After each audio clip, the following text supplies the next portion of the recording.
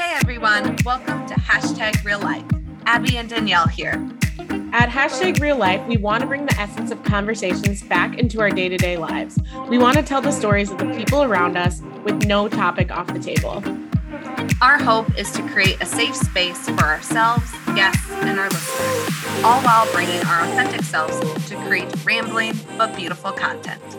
Now, let's talk about some stuff. Woo! Welcome, everybody. I apologize. I have a cold, so if I sound nasally, listeners, that is why. Abby, it's me. There it is. And Danielle here. We're back for another week on Hashtag Real Life podcast. Hashtag Real Life. Yes.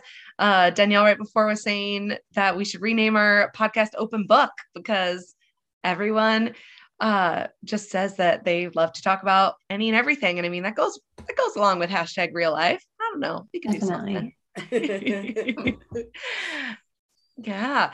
How has your week been, Danielle? Not too bad. I mean, I always say, like, once Thursday comes up, I'm just like, oh my gosh, I'm so excited. I feel like Monday, I kind of got back into it because I had some friends in town. And so I'm kind of like playing catch up a little bit. But other than that, I'm super excited for, I guess, the end of the week now. Yeah, I'm 2 weeks now working for myself. So That's great. It's awesome. And I wish I would have known about our special guest, even like a year ago, it maybe would have made my transition to private practice and working for myself, entrepreneurship. You can say that very well. I was going to say that about you, Nichole. Haven't even introduced her yet, but she says that word very well, and I can't. So our guest today is Nichole Harrop. She is a women's leadership and career coach, and she gets to use her own experiences, both professionally and personally, to assist in motivating and inspiring others. So she not only offers like one-on-one mentorship courses, she also hosts a podcast as well called Next Level Leaders, which I'm sure Danielle and I will get into, but we both have binge listened this week and have definitely could have used, like I said, this in some of our work transitions, but that's neither here nor there. So yeah, we're excited to talk to you, Nichole. And even some personal topics too, that have kind of led you to your current place today. So with all that rambling, welcome. Thank you so much. I'm so excited to be here with you both. Yes. It's so good to actually meet like in the virtual world, you know? I mean, we've been doing the email connect, but it's always good to like put faces to things. And since we've been listening to your podcast, it's fun to be like, oh my gosh, she's here in the flesh. I know.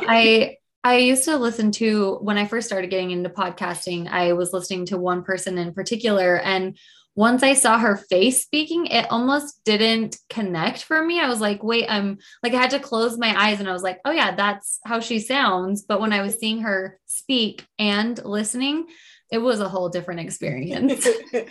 I used to experience that a lot when I listened to the radio growing up and radio talk shows. Like I would have the vision of the hosts in my brain. And then when I would see them, it just took me for a loop. I couldn't get it out of my brain. And Danielle and I have joked about that. Like, what if someone thought like her voice was me and my voice was her? Yeah. You know, never know. I love it. Awesome. So, I mean, yeah, I already did like a very abridged version of your kind of career history, but I mean, we can even take it far back. So you are currently located in Salt Lake City, Utah. Are you born and raised there, or are you transplant? Yeah, I am born and raised here in Utah. I'm from a smaller town about an hour and a half north of here called Logan, Utah. So that's where I was born and raised. I ended up moving down here to Salt Lake City in 2009. I shortly met my husband after moving down here. So that was kind of fate, I guess. And have loved it ever since. We've owned 3 homes down here in the Salt Lake area, and we just love it. So this house that we're at now is right across the street from a park. We have 2 little kids, a 4-year-old and 2-year-old daughter. And we hope to not have to move anytime soon, especially in this current market. That's for sure. Yes. Yeah. And Danielle and I are really big Dancing with the Stars and So You Think You Can Dance fans. And so we were going to ask, even though it has nothing to do with maybe your story, maybe it does. Are you a fan of ballroom dancing? And why is it so popular in the Utah location of the world? That is hilarious.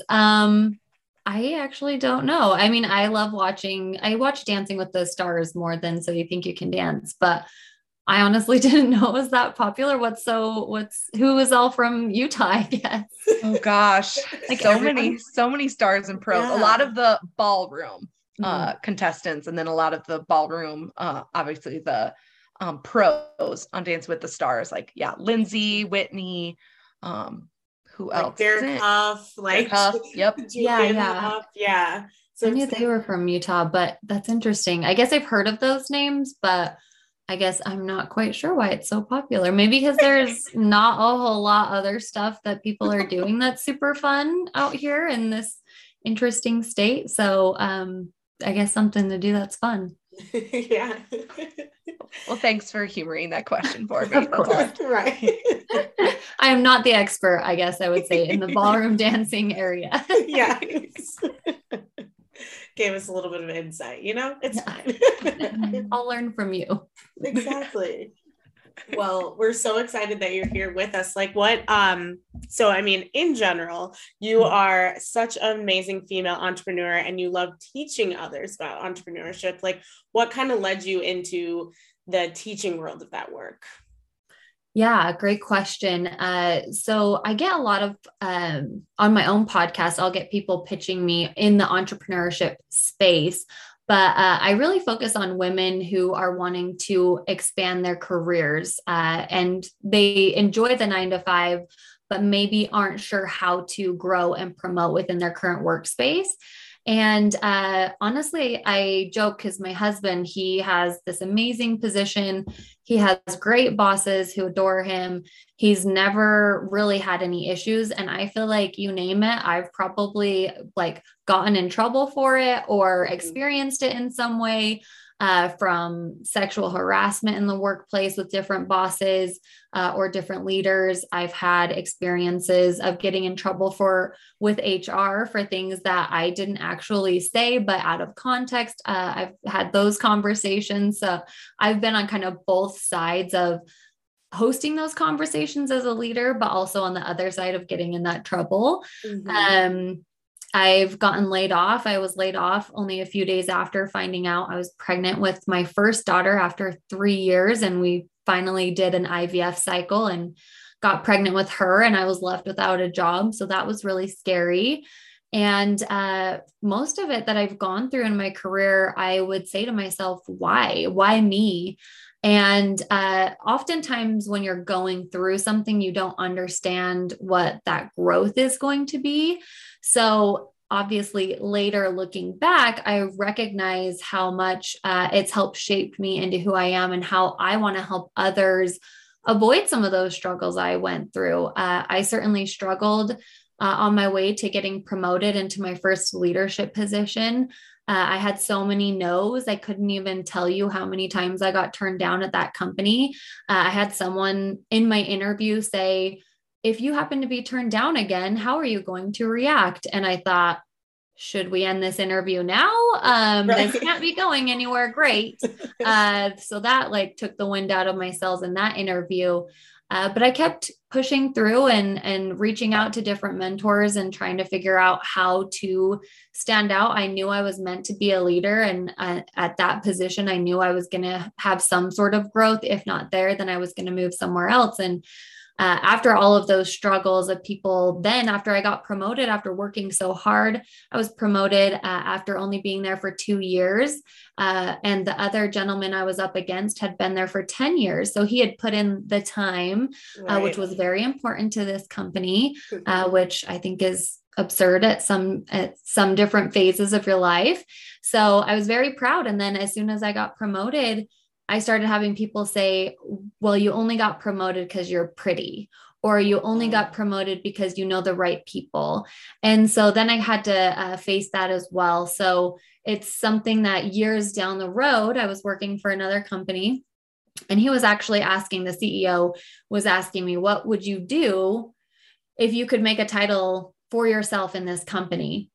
And as I was thinking about that, I thought, I guess I haven't really thought about what I would want to do. Like, no one's asked me what I could do if I made my own job title. And that would be to help uplift other people in the workplace, but who gets really paid to do that as their sole position. So I started thinking about that, and I was driving on my way home from work, and it just hit me. And I was like, I need to be a coach. And at first I didn't know kind of what kind. And as I leaned more into that, answers started coming of like, what could that be? What could the possibilities be? And I thought, you know what? I love helping women get promoted in the workplace. It's something that I've done along the years since I've been in leadership positions over the past 10 years. So I thought, how can I help make more of an impact than in my current smaller circle working for these smaller companies? How can I do that at a larger scale? And that's kind of what led me into coaching. And same with podcasting. There wasn't a voice who looked similar to me in the way of having a younger woman coaching other women. Most of the podcasts out there for leadership were older white men, and they were sharing a message that I didn't think was helpful to women like myself 10 years prior trying to get promoted. So that's kind of what led me to doing what I do today. And I still work full-time. I also have a part-time job, and then I do the podcast and trying to grow my own business. So I definitely stay busy. I am an Enneagram 3 achiever, and apparently I love having a lot on my plate when I probably should say no to a few more things, but I'm working on that. Yeah. When you mentioned the Enneagram on your podcast, I was like, oh, we'll have even more to talk about. We are like the trifecta, because if you're a 3, I'm a 6, Danielle's a 9. So perfect. We are the growth and stressors of each other. I love it. It's so good. Well, I think you definitely really like nailed it on the head too, when you were talking about how I feel like sometimes women are never really asked like what they want to do, or like where, like what their dreams are. And so I think like being able to put yourself into that space to coach people within that is huge, because there's just so many times when, you know, we're kind of like walking in this path, like, all right, like we're just doing what we're supposed to do, but no one maybe is really asking you what you really want to do, or you're not really able to think about it necessarily in like a broader sense, you know? Definitely. And oftentimes I find that even myself and women typically are more reactive, or kind of going with the flow. Where do I fit in? Where is a current job opening? I feel like sometimes we don't allow ourselves to think bigger, because when we find that we have fit in somewhere, we think, okay, here's a safe space that I have created. And it's a little bit scary to get out of that comfort zone. So finding mentors, or, you know, a team of cheerleaders who are your colleagues or close friends to help you talk through those conversations and what those dreams are, and help hold you accountable to say, hey, you know, are you doing that thing yet? Have you started talking to these other companies? Have you started doing X, Y, or Z, whatever that is? It can be helpful to have a little bit of that accountability partner or group of people to help you essentially hold yourself accountable to step out of that comfort zone. Because I've certainly been there many times in my life where I've thought, I'm comfortable. If I don't step out of my comfort zone, then I can't be hurt. I can't be all of these things that are sometimes hard to grow through. But that growth really does happen once you step outside of that and truly push yourself and start to think bigger and what you are truly going to be called for in this life. Well, it wasn't that long ago, right? Only a few decades ago, where, I mean, women weren't in the workplace as much. And so, yeah, I feel there is just this, I don't know, a subconscious belief, right? That, yeah, we don't belong. You had mentioned something like that. Yeah. Where do I belong? And yeah, it becomes like women feel they have to work to I was gonna say 2 times harder, like 10 times harder than our male counterparts. And there are studies that like men are more confident in applying for jobs, right? That they might not be suitable for, whereas women just won't apply. And I know you had a podcast episode on that as well. Like just apply for it. Yeah. Yeah. And your experience too with, I'm sure, I wish I had the stats of how many women or people who identify as female have experienced sexual harassment in the workplace, because it is unfortunately way too high. And not just females, right? Many people of all genders experience sexual harassment. But yeah, I know you have said you've used that for, some motivation to also help. I mean, I'm saying lots of things here, but to motivate other women to be assertive, right, in their needs. How have you seen that help your clients? Yeah, it's something that I think if you're thinking in advance of how you're going to react to something, it's going to go so much better than if you don't prepare for it at all. And for me, I didn't prepare for that because who really thinks to prepare for something that might not ever happen? That could bring a lot of anxiety. But if you're thinking, okay, what happens if a male coworker says something inappropriate? How am I going to react? If it's a male supervisor, how am I going to react? How does that change based on maybe who says it, if it's male, female, whatever that looks like? What I advocate for is knowing what your boundaries are and speaking those out loud, and also holding other people accountable amongst your workspace as well. One of the first times that I got sexually harassed in the workplace, there were other men who were witnessing it who weren't saying anything to defend me. It was very obvious. It wasn't subtle, like, oh, I wasn't quite sure. He would literally say that he could see my cleavage and it was turning him on, or that he was getting a chubby, like so gross of a way to say it. And in the workplace, 100% inappropriate. But at that time I was so young. I think I wasn't even 20 yet. And I was thinking, oh my gosh, am I the one? You're thinking, and thankfully there's so many more resources today to know absolutely no one deserves that. So how are you going to react? What are you going to do if someone else is being harassed or sexually harassed in the workplace? Being more mindful and aware, whether it's maybe even a joke that is talking about someone saying, oh, that's so gay. I personally have a stance that I'm not okay with someone saying that, because what if someone identifies that way and would be so hurt to hear someone say that? So I try to take a stand more often, and that puts me sometimes out of my comfort zone. But I feel like if I'm not doing it, then that gives them permission to continue doing it to other people. And people test boundaries. Like they'll start small. My boss started real small and he started growing and growing. And as I continued to not say anything, he continued to push those limits. And honestly, that's what led to me quitting my job there. I thought I was going to have a future there. I loved my previous leader. I loved many people who I worked with, and like, it was really convenient, all these things. And then working under him, I was like, I don't even want to come to work anymore. So yeah, I advocate for thinking ahead and how can you stand up for other people? What would you say? And physically practice saying, hey, that's not okay. I don't appreciate you saying that term. Please don't use it again. Because think of how it would be to you. If someone said that to you, you would think, oh my gosh, I'm so sorry. I'm not going to say that again. Or if it's someone who doesn't really care if they're offending you, you're also going to recognize that in their response, or oh, it's not a big deal. Actually, it is. And it's not appropriate. And I shut it down like that. And I move on, or I say, let's change the subject, or let's move on, whatever situation I'm in, because people like that recognize, okay, wow, she was happy to stand up and she was confident in what she was saying. It wasn't, hey, I don't think that's very nice. Maybe we shouldn't say that, and if that's how you want to start approaching it and that's what feels comfortable to you, great. But practice starting to say the phrases so that other people don't walk all over other people in front of you.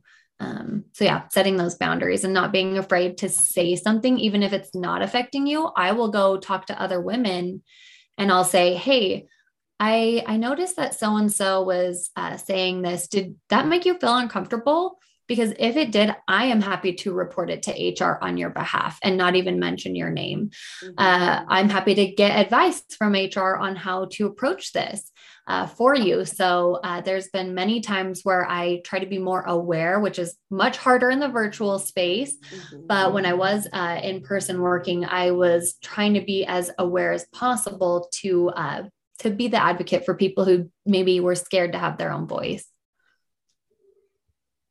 Well, such good advice. Yeah. Such good advice. Well, and it's also like you touch on a really good importance of also like holding others accountable. And also if you're creating that workspace culture where you do have like another female counterpart or someone of that nature that you feel that you can trust and you can speak to, I think that that's huge, because there's a lot of times in the workplace too, where we kind of get that whole, like, we're all pitting each other against each other kind of thing, when it should be us all trying to win the race together as opposed to one or the other. So when there are situations like that, you do feel like people have your back, or you do feel that people are in your corner. And it doesn't necessarily have to be like a sexual harassment case. It could be something just as not as small, but something as, oh, this person's going to be getting a raise, or this person has been working really hard on that. They can help advocate for you. And it doesn't have to be just you doing it all by yourself, you know? Yeah, it's how you show that you can be an ally in the action.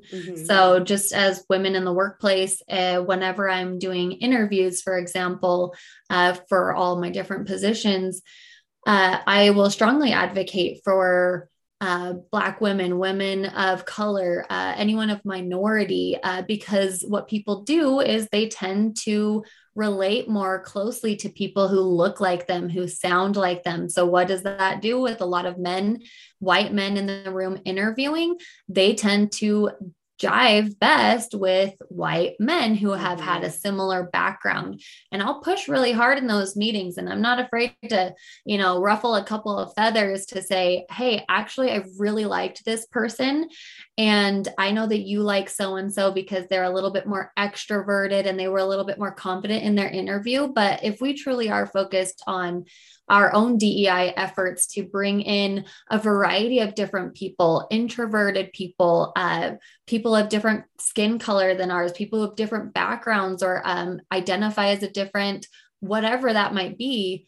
I push for those types of people because it is the easiest route to connect with someone who looks or sounds most like us. Definitely.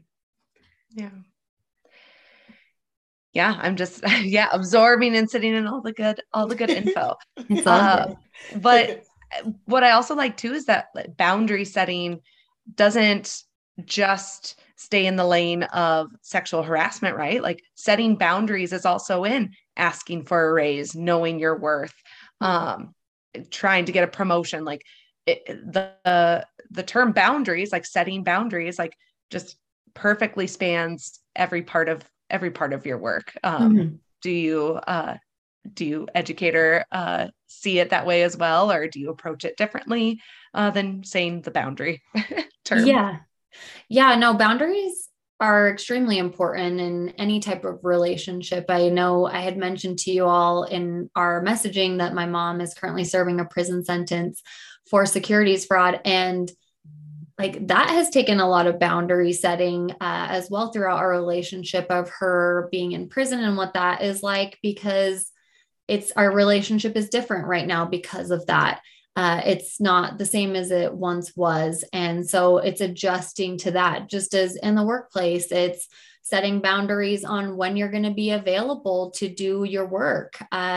Maybe if you are an hourly employee, but your leader is frequently reaching out after hours and saying, hey, such and such thing is on fire. Can you hop online and check this email and this, that, and another thing? It's worth, okay, is this a one-off thing that happened and I'm happy to hop on, or are they expecting me to do this off the clock? And clarifying that, which can be a little bit scary, but know that you need to ask those questions. Am I clocking in for this? Or say, I assume I'm clocking in for this. Tell me what you want me to do for like the overtime hours or whatever that looks like. Clear communication, setting those boundaries.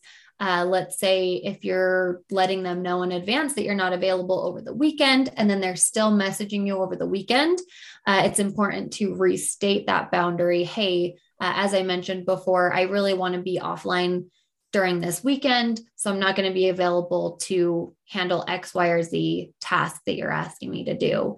Because just like other things of what happens sometimes with sexual harassment and even like family relationships, people push, and as much as they can, it's a natural thing that we do is like, let's see how much we can push that button until they truly say, they're not just lip service of talking about boundaries, they're actually enforcing them.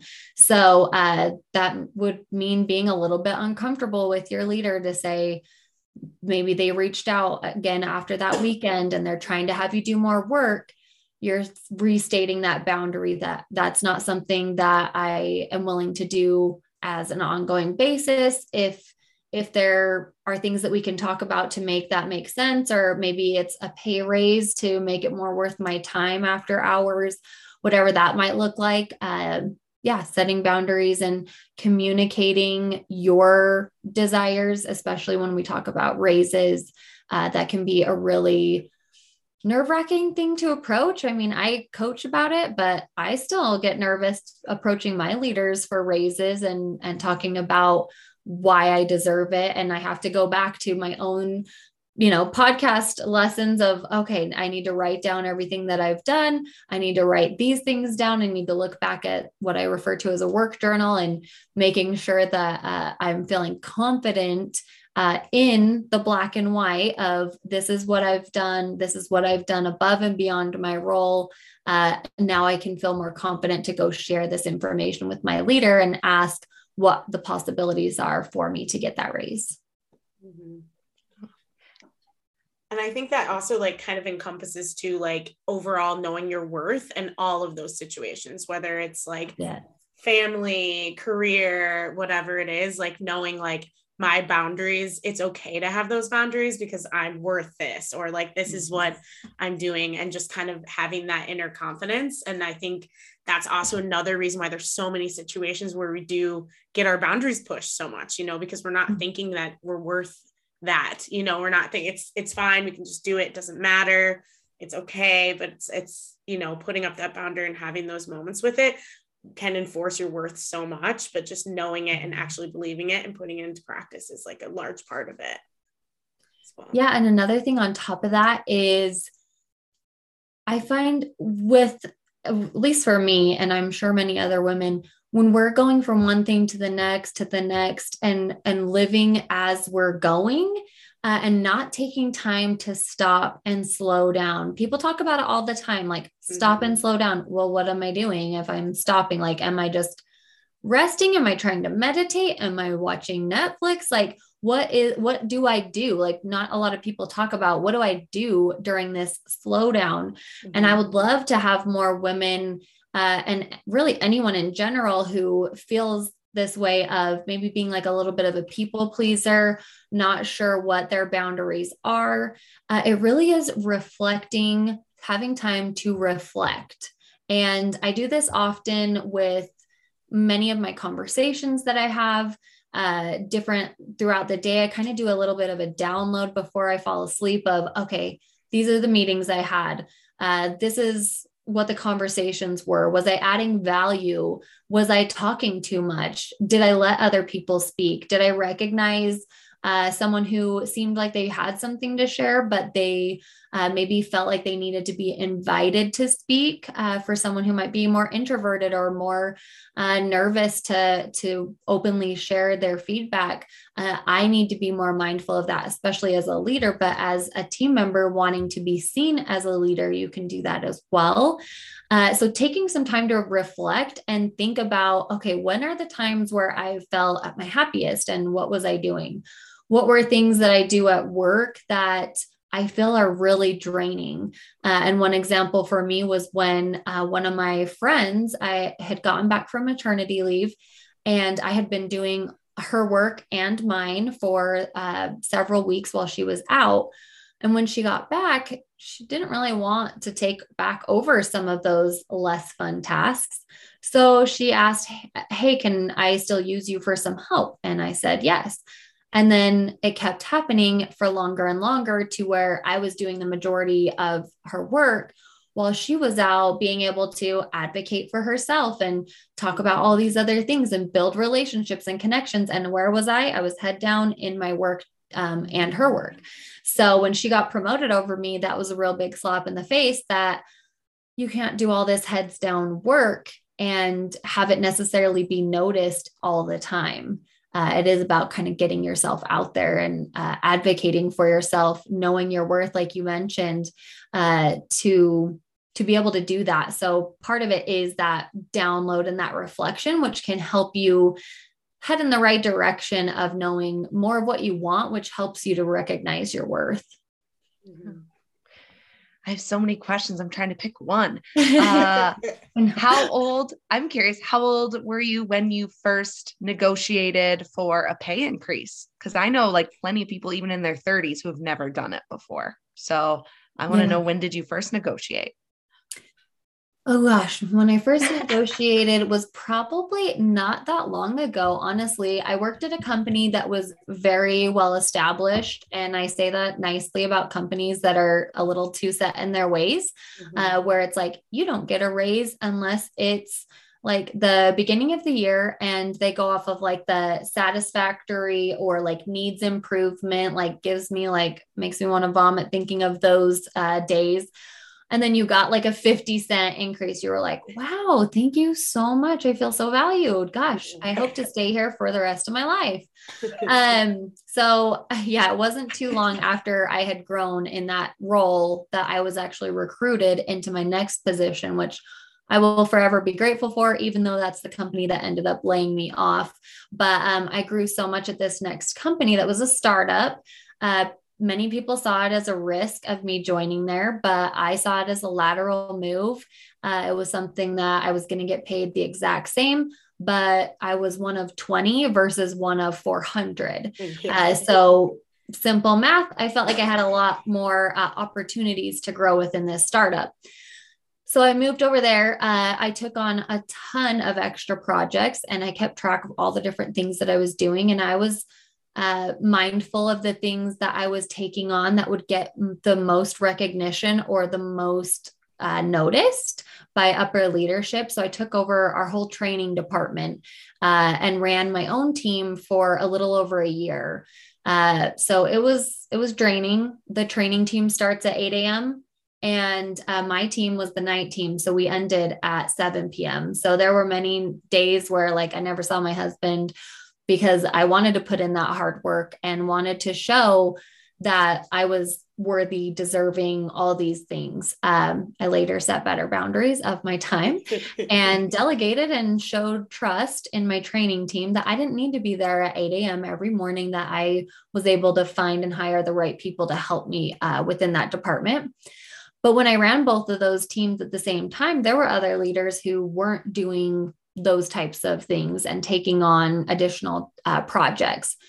So I did advocate for a higher raise. I knew raises were coming, but I made sure to have conversations with my own boss that he knew, hey, these are the things I've been working on. If you aren't quite sure, then I'm going to let you know. And I shared a document that basically outlined all the different things that I was doing within training, the amount of training classes that I had had throughout my time. If there was any different nuances, like one time we had 2 classes that started a day after each other. So I had 2 classes pretty much at the same time. Talked about different stats that were impactful, what my team was doing while I was also over here helping in training. And that helped me to get a significant raise. I was the highest paid manager at the time, which ultimately led to me being the easiest target to lay off. So that was unfortunate, but I learned so much in that role. And then even advocating and trying to negotiate maternity leave. I was working for very small companies both times when I had my daughters.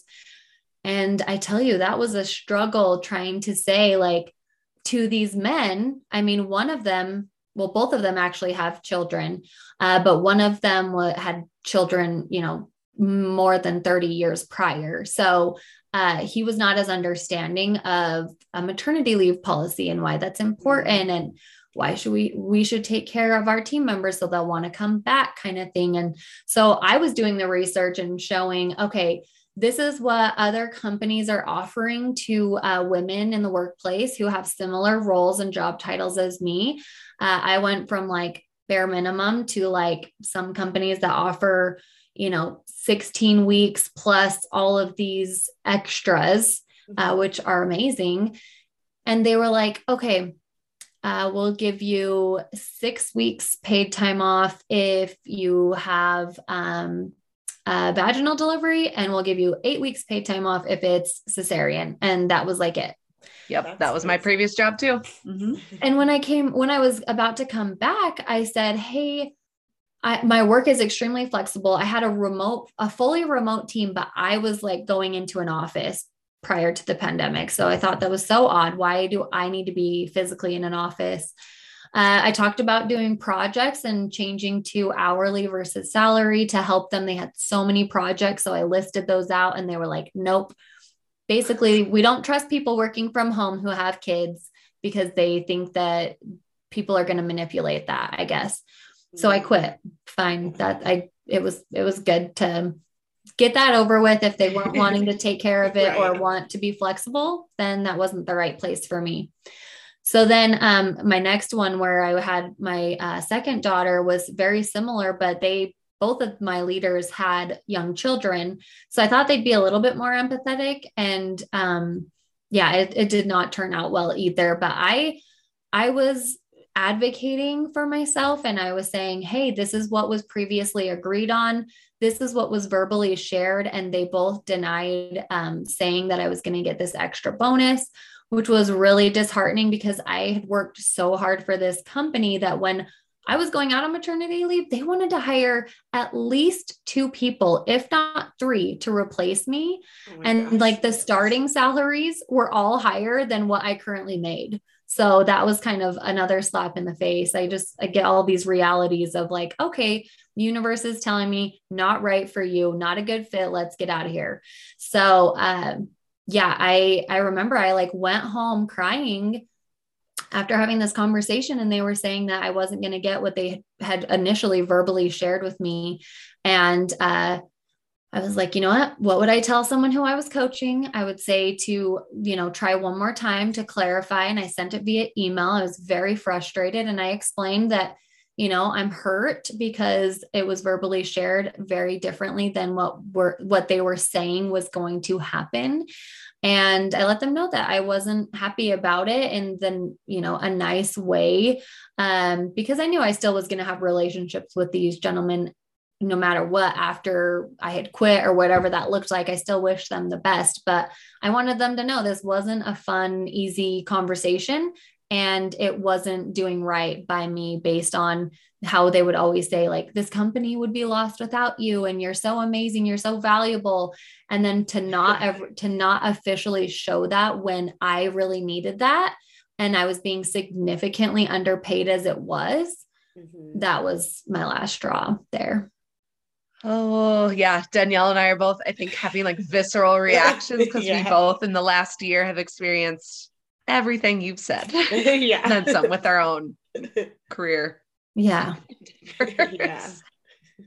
And it's just, it's wild too, because it kind of goes with one of the podcast episodes that you had, and you're talking about the third shift, and it kind of goes hand in hand with that, like knowing that you're doing so much on the back end, or knowing that you're putting in so much effort. And then it's like, oh my gosh, you're doing so great. Like, we're so happy that you're here. Like, we would need 3 of you and all this stuff, but doing all of that is great, but you need to get compensated for it. And you need to have some sort of recognition for that, because that's how companies stay afloat, like, you can't just keep telling people oh, you're so great. And this is so amazing that what you're doing. And it's like, okay, cool. So like, what next? Exactly. How do we work with this? Yeah. Exactly. Yeah. And I can't remember which episode I was listening to just today, but it was one that was right like a week or two into the pandemic. So like March of 2020. And I swear you predicted that. I can't remember exactly how you stated it, but you had mentioned like, yeah, people are probably going to rethink like, is working for a company, like a big corporation, like worth my self-worth? Like, is that what I want to do with my life? Or do I want to work from home? Do I want XYZ? And I was like, wow, not many people I feel were having those conversations in 2020, 2 years later. Right. Everyone's having these conversations. I was like, this is so crazy. Thank you. Thank you so much. I mean, for tuning into so many episodes. I really appreciate that. Yeah. They're great. I mean, it's also just one of those things that's so relatable, you know what I mean? And I think kind of how you're saying earlier that there wasn't a lot of people, I think probably doing podcasts that sounded like you, talk like you. I mean, there's such a difference between coaching podcasts where people are just saying, just do this, just do that. As opposed to saying like, hey, this was my experience. Like, this is how we work through it. And here are some great tools for it, you know, because I think that's kind of what it is missing sometimes in coaching for so many different things. It's just kind of, it just is really helpful, especially from a workplace and scenario, you know? Yeah. Your authenticity comes through really, really well, because it would be one thing if someone was like, okay, here are 5 steps to get your dream job or whatever. Whereas you're like, so here are the bumps I've personally gone through in my life. And here's how you can do either similarly or different. Right. And so, I feel like it doesn't come off like that fake, Instagram, like toxic positivity. It's definitely like, let me help you together.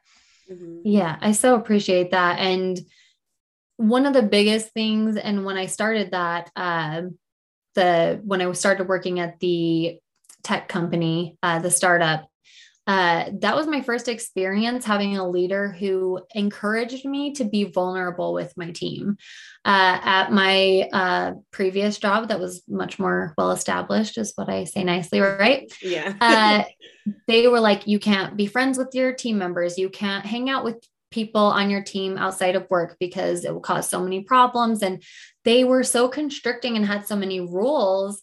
I connected with some people who I still talk to this day, who work there, but I'm like, I can't thrive in an environment where I can't connect with people on a deeper basis. If that's the case, I know it's not a right fit. So then I just say, see you later.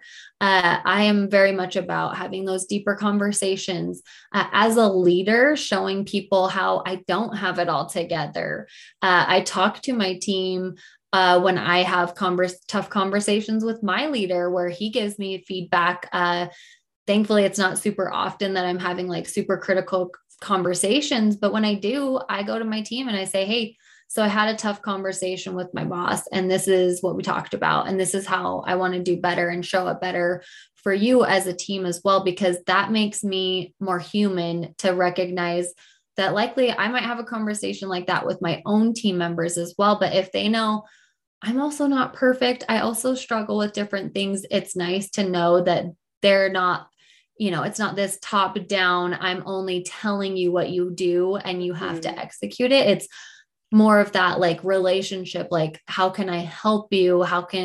What do you need from me? And how can I help you grow? And one thing that like irks me so much is when people say how if you're doing this way, then you're terrible. If you're doing this way, and I get it, it's clickbait. But even when I write articles online, I try so hard to make it not clickbaity, because I don't operate that way. I feel like there's so much abundance in this world that you don't have to act like, oh, if you don't do these 5 things, you're never going to get promoted. That type of energy just doesn't vibe with me. And so that's why I'm glad that you're saying how you can hear that through my podcast, is I say, here's my experience. Here's what I did working through that. Here's what I wish I would have done differently, or here's advice that I have. And I try so often to say, this is what worked for me. It may look different for you. So try different ways. And if it's not working, reach out. I'm happy to help. But if you're trying to do something exactly the way someone else did it, it's likely not going to feel authentic to you. You have to see, okay, here's what I read, or here's what I listened to. How does that, again, that reflection, how does that look? What does that look like in my day-to-day in the workplace? Could I have those conversations? What would they sound like? How would I implement this? How would I start networking more proactively, whatever it might be, and do that authentically? Because when you start trying to do like those 5 things that are going to get you promoted at work, and one of them is learning sports terms so that your boss thinks you're cool and he'll want to talk to you about the Super Bowl that's coming up. Yeah. That's going to come off so disingenuous, and you're going to feel that's when like the office politics like drive me crazy, because that's when people are trying to act like there's someone they're not to fit in, when you are 100% worthy as you are. And it's a matter of finding those connections with the people that you work with. Mm-hmm. Yeah. You are meant to fit the job. Wait, I hope I'm saying that right. Yeah. You are meant to fit the job, not the job. Am I saying that right? Yeah. I was like, crap, am I saying it backwards? No, that's well, and you bring up such a good point with the aspect of, especially in the workplace, there's so many situations where people will say like, no, especially when you're in a management or in a leadership situation, it's like, no, people are underneath you, or they're your subordinates. Like you have to like keep this level. And of course you need to keep a level of professionalism, but you always need to pay attention that they're people too. Like everyone is a person. And if you do start putting up these blocks and you're not able to communicate with people on a more like authentic relationship level, then you're never going to get anywhere with what they need from the job as well, especially if you're in a leadership position, because there are a lot of people, kind of touching on what you're talking about before, with there are a lot of people who are introverts. There's a lot of people who learn differently. There's a lot of people who show up differently for work. And it doesn't mean that they're not worthy of whatever position they're in. It just means that someone has to see them a little differently or speak to them a little differently. And not everyone is going to be okay with being spoken to as you're just a human. And I don't really like, I can't really talk to you any other way because I'm your boss, So it's really important to bring out those aspects of just like all humans, we're all people, and we're all trying to work and figure out life, Definitely. Yeah. And one thing I've learned from Danielle, especially this past year, is that there isn't just like a one size fits all leader either. Like everyone can bring something different, right? Yeah. Their authentic selves to a leadership position, or leadership might look different. Like you don't have to have a manager position to still be a leader in your day job or whatever. It can look different, and there are pros and cons to different personalities or how different learn or show up, and they might bring a really great idea. Yeah. They might not be the traditional, like capitalistic, like older white male. Right. But that's probably a good thing to get new ideas in the mix. Yes, definitely. And I know this is kind of going back a little bit, but when we were talking about boundaries and you were vulnerable and shared, a little bit about your mom and, having to set boundaries with her, that made me think, do you find it easier or harder to set boundaries with family versus at work? Or do you find them both similar or both challenging? Just wanting to know what that experience is like for you. Yeah. So there are 6 of us kids. I have an older brother, a younger brother, and then triplet younger sisters. So we are all very close. Yeah. My older brother, there's 2 years between us. There's 3 years between me and my younger brother. And then the triplets came 2 years after my younger brother. So we are all very close, and boundaries definitely got pushed with my sisters. They would steal my clothes. I still remember vividly to this day, my younger sister, she would always steal my hoodies. And she didn't want me to know she stole my hoodies, which, you know, maybe I wouldn't have recognized if she was a little bit like better at hiding things, but she was, you know, 4 years younger than me at the time and not like as thoughtful of how to be like mischievous. I came outside. It was this bright yellow Roxy sweater, hoodie. Roxy, and yeah, right. Brings me back. I graduated in 05, if that helps anyone relate. And I loved that hoodie. And it was shoved in the corner of our wet garage and it was ruined because she didn't want me to know that she had worn it. So what should she do? She should hide it in the corner of the garage where somehow I might not find it. You could see it like right when you walked out into the garage. And I was obviously very upset. So setting boundaries with my younger sisters on the whole clothing thing was a struggle for a while. And I was also very young. So I'm like, I more like angry response than like, hey, what would really help me is this. Like, if you want to use my clothes, like, please talk to me and I'll try to be more understanding, but please don't throw them in the corner when the garage is soaking wet. And yeah, with my brothers, I've had both of them live with me at one point in their life. So that's also been interesting to set boundaries on like everything in relation to living together again after growing up together. And then same with my mom. It's been, you know, an up and down relationship with her being in prison and feeling like for a long time, it was very like deceiving of a relationship because none of us knew what was truly going on. When she was a day trader in the stock market, but had lost people's money, but didn't want to tell people if she lost her money. Or their money. So she was getting other investors when someone wanted to take money out and she didn't have any. She would get other investors and then that becomes what they consider a Ponzi scheme. So yeah, it's been an interesting last almost 6 years. It'll be 6 years in May when she might actually get to be released. But that's when they do like a new parole hearing for her. And but yeah, it's very much been about setting boundaries on, you know, how much I can help contribute to potentially like different things that she wants. Maybe that's a new pair of tennis shoes. Maybe that's money to put on her book so that she can give us a call. Setting boundaries on like how often I want to be talking with her. And sometimes that changes based on the context of our conversation. Sometimes I need a little bit of space to digest things. And our relationship has just been so different than the relationship she had with my sisters. And I always wondered, like, why was it so different when our age range isn't so different?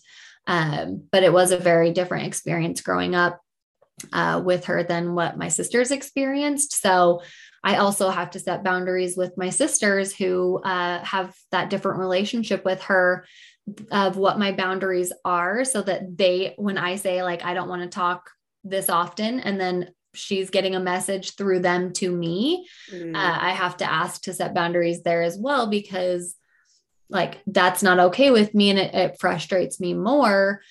So I need to feel respected while I'm holding that boundary. And again, it's definitely hard with siblings. Like it's probably harder maybe than it is within the workplace because you don't have that additional relationship and maybe empathy of what they're going through as in detail as you do with your own family. So I feel like it's easier for people to get like walked all over by family. But again, it's setting those boundaries and holding to it. That's what I had to do with my younger brother at one point. Like we have a great relationship now, but it's been rocky in the past. And I finally had to say, because he asked to borrow money, I was like, this is the last time I'm borrowing you money. Please do not ever ask me again. Like you need to be more responsible with your money, because he was making really good money. He just wasn't very good with it. Yeah. So I said, I will never give you money again. And he's respected that. So he said, like, it took you really like saying it very firmly and holding to it. The next time he asked, I said, no, I set my boundary and I'm holding to it. And so things have been so much better there once you have those healthy boundaries. And I think your family dynamic can be so much better when you do have those and they're clear. What's more frustrating than an unclear or unstated boundary is you feel more frustrated. You're like, oh my gosh, why are they doing that thing again? That drives me crazy. Or they're calling me all the time, or they're calling me at different hours, or they're asking for these things, or they're showing up unannounced, whatever it might be. If I've never communicated what my needs are and how I can show up best in our relationship, then part of that is on me because I'm not communicating it and I'm feeling more frustrated. So when you're in that phase of, I kind of don't want to see them, but I don't really want to tell them I don't want to see them, it's probably a good time to consider what boundary would I maybe need to set to feel happier in my own life. Families are hard, man. They are. Yeah. Cause I think I agree. I think it is a little bit more challenging to set boundaries with family or people that you have like a more emotional connection. Not that maybe you don't have with your work family, but with a parent or sibling or, someone who you're really close with and grown up with, they have maybe known you with very fluid boundaries. And when you start to set something, they're like, hey, this is different than what I'm used to. And so can really question it. And that's been my experience too, is people's reactions being like, hey, that's weird. Or obviously not using those exact terms, but right. Or just like questioning. And then, you really like the hardest part about setting a boundary is keep reminding people of the boundary. Then. And also with work too. I mean, if you think about it, you can quit your job. You can not, you can do something else at your job. You can maybe never see those employees again, whatever that be. But like with your family, you sometimes have that like internal obligation that they're your family. You can't get rid of them. They're there forever or whatever that be. So then it makes it harder to put up those boundaries sometimes because it's kind of like, well, they're my family. Mm-hmm. Work people are work people, Mm-hmm. So changes. Yeah. So thank you for sharing that portion of your story too, because right, like everyone's story is unique, but I think that absolutely, like, it obviously has fueled, your ability to assist other people in setting boundaries in their own lives. Mm-hmm. So you do business coaching. So you've been doing it since 2019. What ultimately took you from, your day job, which I guess we didn't even get into, you worked in tech, but what was your day job? And like, when did you decide to do your own business? And I know you have multiple hands in different areas, but where did that spark come from? So I've been in a couple different areas in the kind of startup environment. I really love startup environments or companies that are experiencing a lot of growth and change. I like that because it keeps me on my toes, keeps me busy. And I recognized that when I worked for the company, I initially got promoted and started growing into leadership positions, that wasn't going to be my forever. So I was so grateful once I mentioned how I got recruited. It was when I was working as a business manager for a luxury leather goods company, which was something that was an opportunity brought to me from a previous leader. So I didn't apply for this position. It was something that an old boss was like, hey, these people need help. They don't need full time yet. So I thought it'd work perfect because I know you're wanting to stay at home with your young daughter, my first at the time. So I kind of started ramping up through that company, and that's where some of that growth was coming from.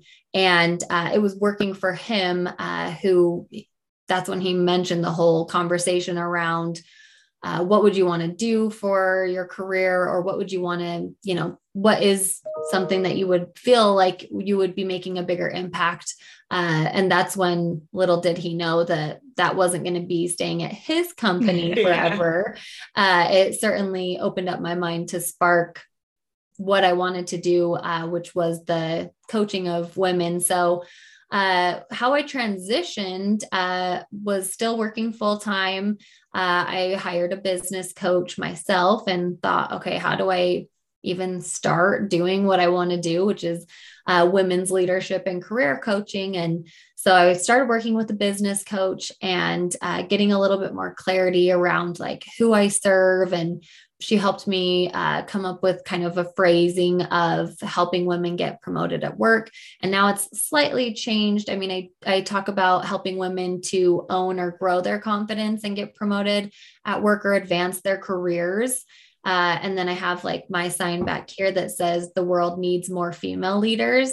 And then I add on that I'm here to create them.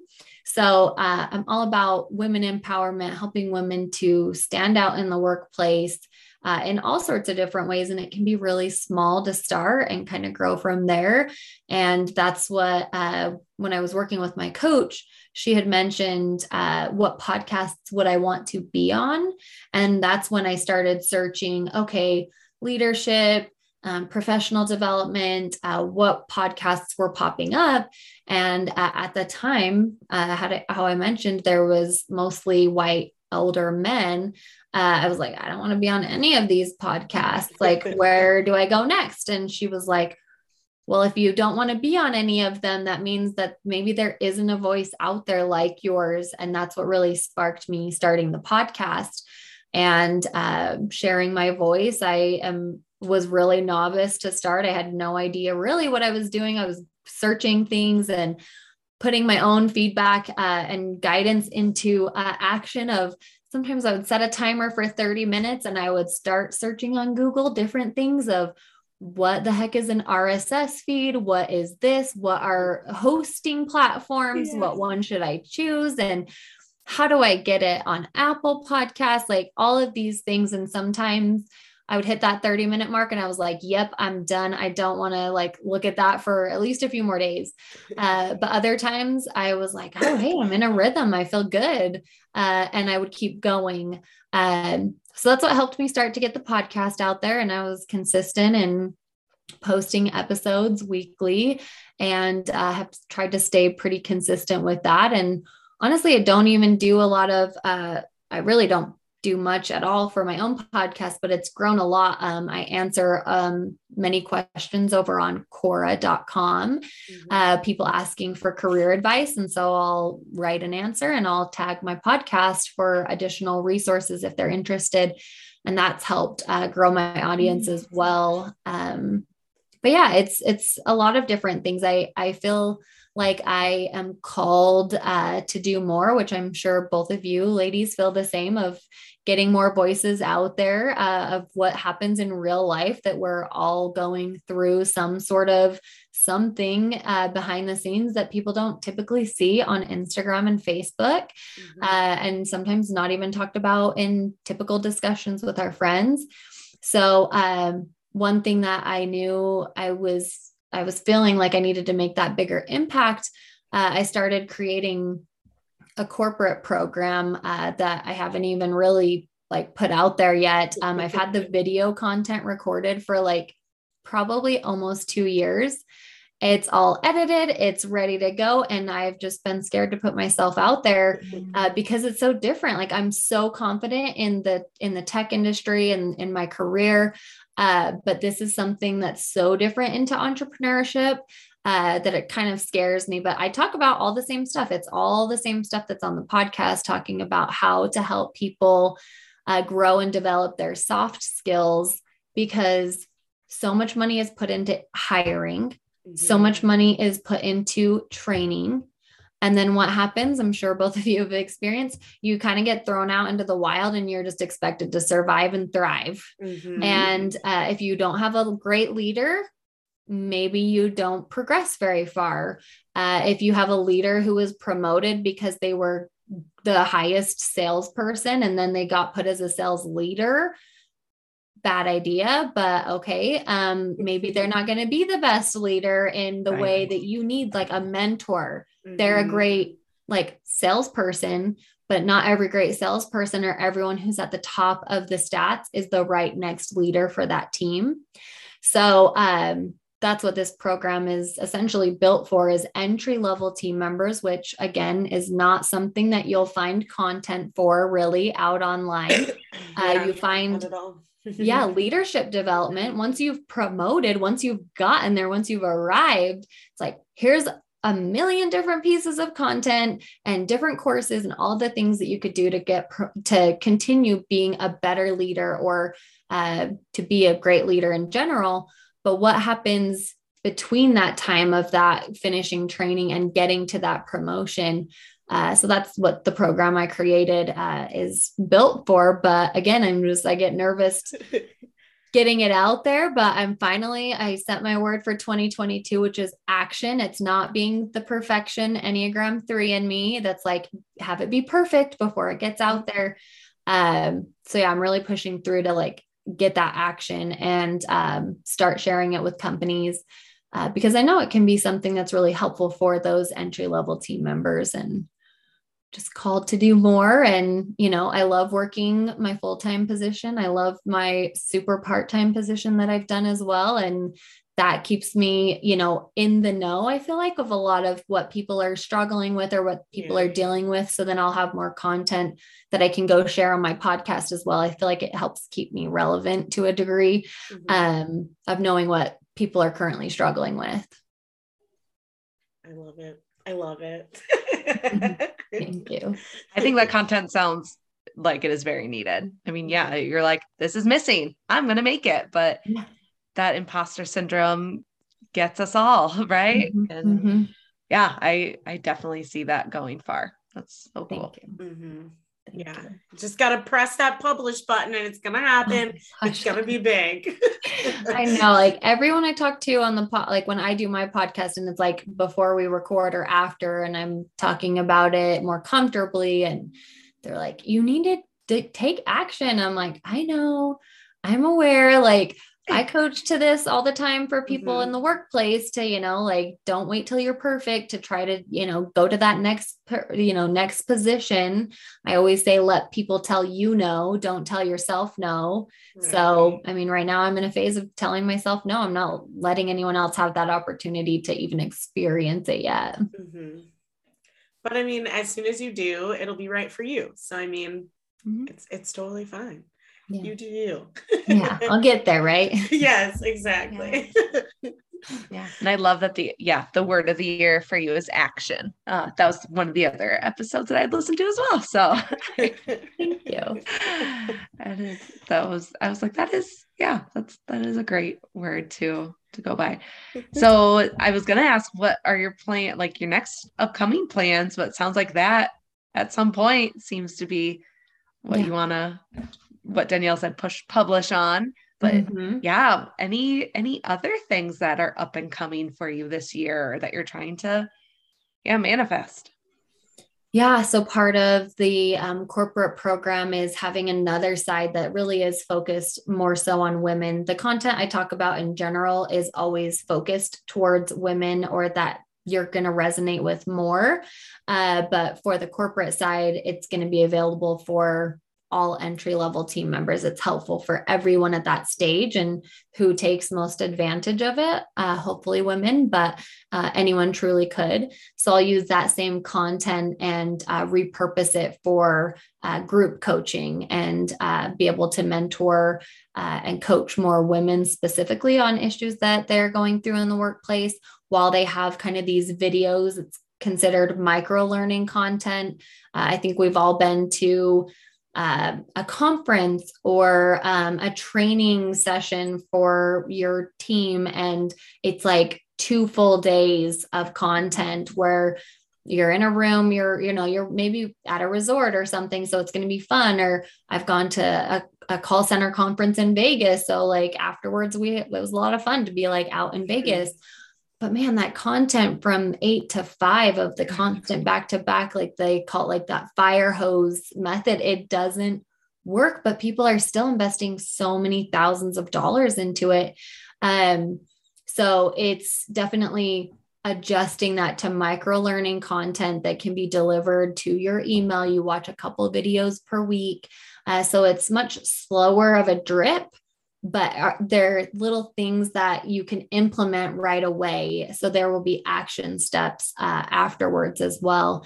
And helping more women in the workplace is obviously my biggest goal, helping create more female leaders amongst the workforce. And so hopefully that's something that in conjunction, they both serve like kind of a dual purpose to make a bigger impact, because like I said, I love working full time. And this is something I do in my spare time, is talk about more work stuff. Yeah. And so all I talk about is work. My husband's like, okay, babe, can we like talk about something else right now? I'm like, but this is so interesting to me. Let's talk about like, I have so many ideas for other episodes and articles and all the things. And I just know that means that I'm in my sweet spot of, wanting to provide that impact, like I said, and make a difference for some people in this world. I think that as a dual purpose is really what the goal is for this year. Yeah. And back to that growth pattern of Enneagram 3. Yeah. The achieving, bringing it full circle, Yes. Well, Nichole, is there any other, we've talked about so much, and I know listeners are going to enjoy and be motivated, inspired, gain confidence, all the things, but anything that we didn't touch on that you're like, oh, I need to add that in. We'll give you time to plug away, but no worries. Anything else that you wanted to, like a last little tidbit? Sure. Thank you so much. I know that sometimes when you're listening to something, you feel that like hit of like dopamine, you're so excited and you want to like conquer the world. And then all of a sudden that like fear comes in, because heaven forbid we actually enjoy joy a little bit longer before kind of our natural state. We come in and start thinking, oh, but what if this happens? What if that happens? And then you start thinking of the future in a way that, again, brings you more of that like anxious energy than excited energy, because we think of what all the things that could go wrong, because that's, again, very natural for everyone to think that way. But I want to say, if you have a focus of one step in the right direction, that's been a motto of mine for years, because there have been plenty of times where I didn't know what that future was going to be. I still suck at answering, where do you see yourself in 5 years? Mm-hmm. I had someone asking me that in a job interview when I was looking for my current position. And I wasn't going to tell him what I wanted truly up in my heart, because that wasn't going to be likely working for someone else. It was going to be working for myself. And so I tried to explain that in the best way possible of how maybe I would still be at that company. And he could see right through that. So it was not a good experience. Also left that opportunity crying, because I was there for like 7 hours and things were going so well until he asked that. And I knew and I can feel that energy. I knew instantly he was not excited about me anymore. And that was okay. That was also a sign that it wasn't meant for me. Mm-hmm. So yeah, my 2 mantras: if it's meant for me, it will be. I say that a lot when interviewing and looking for other opportunities, because we can often have a lot of self-doubt. And then 1 step in the right direction, trying to figure out, where do I want to go? I'm going to try to head this route. And if it doesn't work, I can pivot at any time. You can always pivot. Yeah. Those are great mantras. Thank you. You just got to keep saying them all the time. And it's just Mm-hmm. Oh man. Well, we prepped you for it kind of, but did you think about an Instagram versus reality at all? Yeah, I was thinking about that. And honestly, it's probably the easiest way is to explain mine, is that my podcast or things that I'm posting on social media seem so perfect, because for my podcast editing platform, I go and remove all of my filler words. So I sound much more clearer. And some people don't agree with that. I'm in a podcast group to also continue improving, right? I believe in that full-heartedly, is to surround yourself by even better people so you continue to grow. He's like, I don't like that people do that. And I was like, I'm going to continue to do that because that's what works for me. I do want to come off across polished, confident, all that great stuff. But I really try to trickle in that vulnerability side of things because I'm not perfect.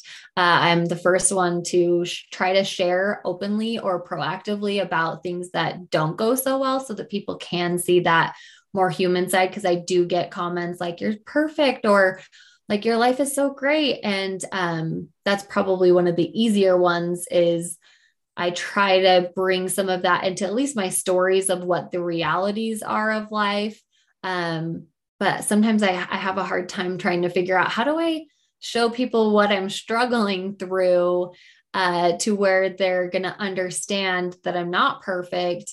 But then I'm like, what exactly do they want to see that I'm struggling in? Because it's most of the things that I go through, right? Or I have those ups and downs. So I think the easiest one though would be like the podcast before and after. If I released an episode without editing, oh my gosh, it would be a mess. So the reality is not as pretty as what actually gets published. I mean, speaking from a person who edits our podcast, I get it, you just have those moments, and I love the aspect. I'm sure, like, behind the scenes, if you could put a bunch of them together, you would probably just laugh, like. Right. Exactly. I'll be talking and then I'll stare at my screen and I'm like, what was I saying? I don't know. Okay. And then I like go back and then it's easy to edit out and no one sees me struggling. It seems like I have it all together when I'm sharing that in my podcast. Right. So it sometimes makes me nervous being a guest on a podcast because I'm so used to taking a pause and then being able to restate. I probably sometimes sound robotic when people don't edit that out, which many of them haven't. So then I'm like, yeah, I sound like I just hit a little soft restart on myself for that sentence. But it also means that you're taking the time and the care to make sure that your listeners really get what you're trying to say, so definitely it's all good. We love it. I mean, well, you were a great guest for us, so I mean, that's awesome. You were. I know. I find it hard, even though we have this podcast. I find it hard sometimes to host podcasts because I just want to sit here and be like, and then I'm like, oh crap, now I gotta respond because I'm just loving it. So I think that's funny how it goes both ways. Oh, definitely. I stress being a host because I'm the same. I'm like, oh my gosh, this is so good. And then they pause and I'm like, I'm supposed to have a question. Yes. I'm still processing everything that happened. And so on mine, I do have a little bit of a, not a script, but I do come up with some questions in advance. Again, because I want my guests, which are mostly women in the workplace who don't feel like they are worthy of being on a podcast and sharing their voice. Mm-hmm. So I want them to come across confident. And what can help that I found is having a general outline of questions. And that way, when we go a little bit off the beaten path, I can bring it back a little bit with, okay, we've gotten a little farther off of topic. Let's reel it back in a little bit. Because again, I know that people tuning in, it's precious time that we are in someone's ear while they are doing dishes or while they're driving or while they're on a walk or working out, whatever it might be. I want to be so respectful of their time that they're willing to listen to what I have to say. Mm-hmm. Well, I think our listeners are going to be super excited that we took time to chat with you. Thank you. I hope they do. Yes. And if people want to know more, where can they find you? Or if you want to share your Instagram handles, website, your pod, and we'll link in the show notes as well. Thank you. Yeah, my podcast is Next Level Leaders. So you can search that, I think, on most streaming services. I don't know. I'm still learning. If you look for it and it's not there, hit me up. I'll try to figure out how to get it on there. And then my website is NicholeHarrop.com. And that's where you'll also be able to find podcast episodes. I created a career journal, which I think is a great next step for anyone who's looking to do a little bit of that self-paced. Maybe you're not ready to join some group career coaching, but you're wanting to work on yourself. That is a great option as well. And you can find that career journal on my website. They're very much all or nothing. So it's do it on your own time whenever you feel inspired to work on it. And there are over 100 unique prompts, and each different page is a new kind of topic with thought questions for you to experience how you want to grow and continue advancing in your own career. But yeah, I mostly hang out on Instagram. I don't post a whole ton because I feel like I have so much other stuff going on, but if I am active anywhere, that's typically where it's going to be. So my Instagram is @Nichole.Harrop. Yes. Awesome possum. Well, hopefully our listeners connect with you. I did see that career journal and I was like, that is pretty. I am a sucker for journals. So yes, might be getting one. So thank you again, Nichole, and have a wonderful rest of your evening. Thank you so much for having me. And that's our show. Thank you so much for taking the time during your morning, afternoon, evening, whatever time you did to listen. But we would love to hear more from you. We'd love to hear more from you. So make sure you join us on Facebook at Real Life Podcast with Abby and Danielle, and like and subscribe to our podcast. If you're not an Apple user, we are actually on Spotify as well. But on Apple, you can leave us a review. But don't forget to leave us a review on Facebook as well.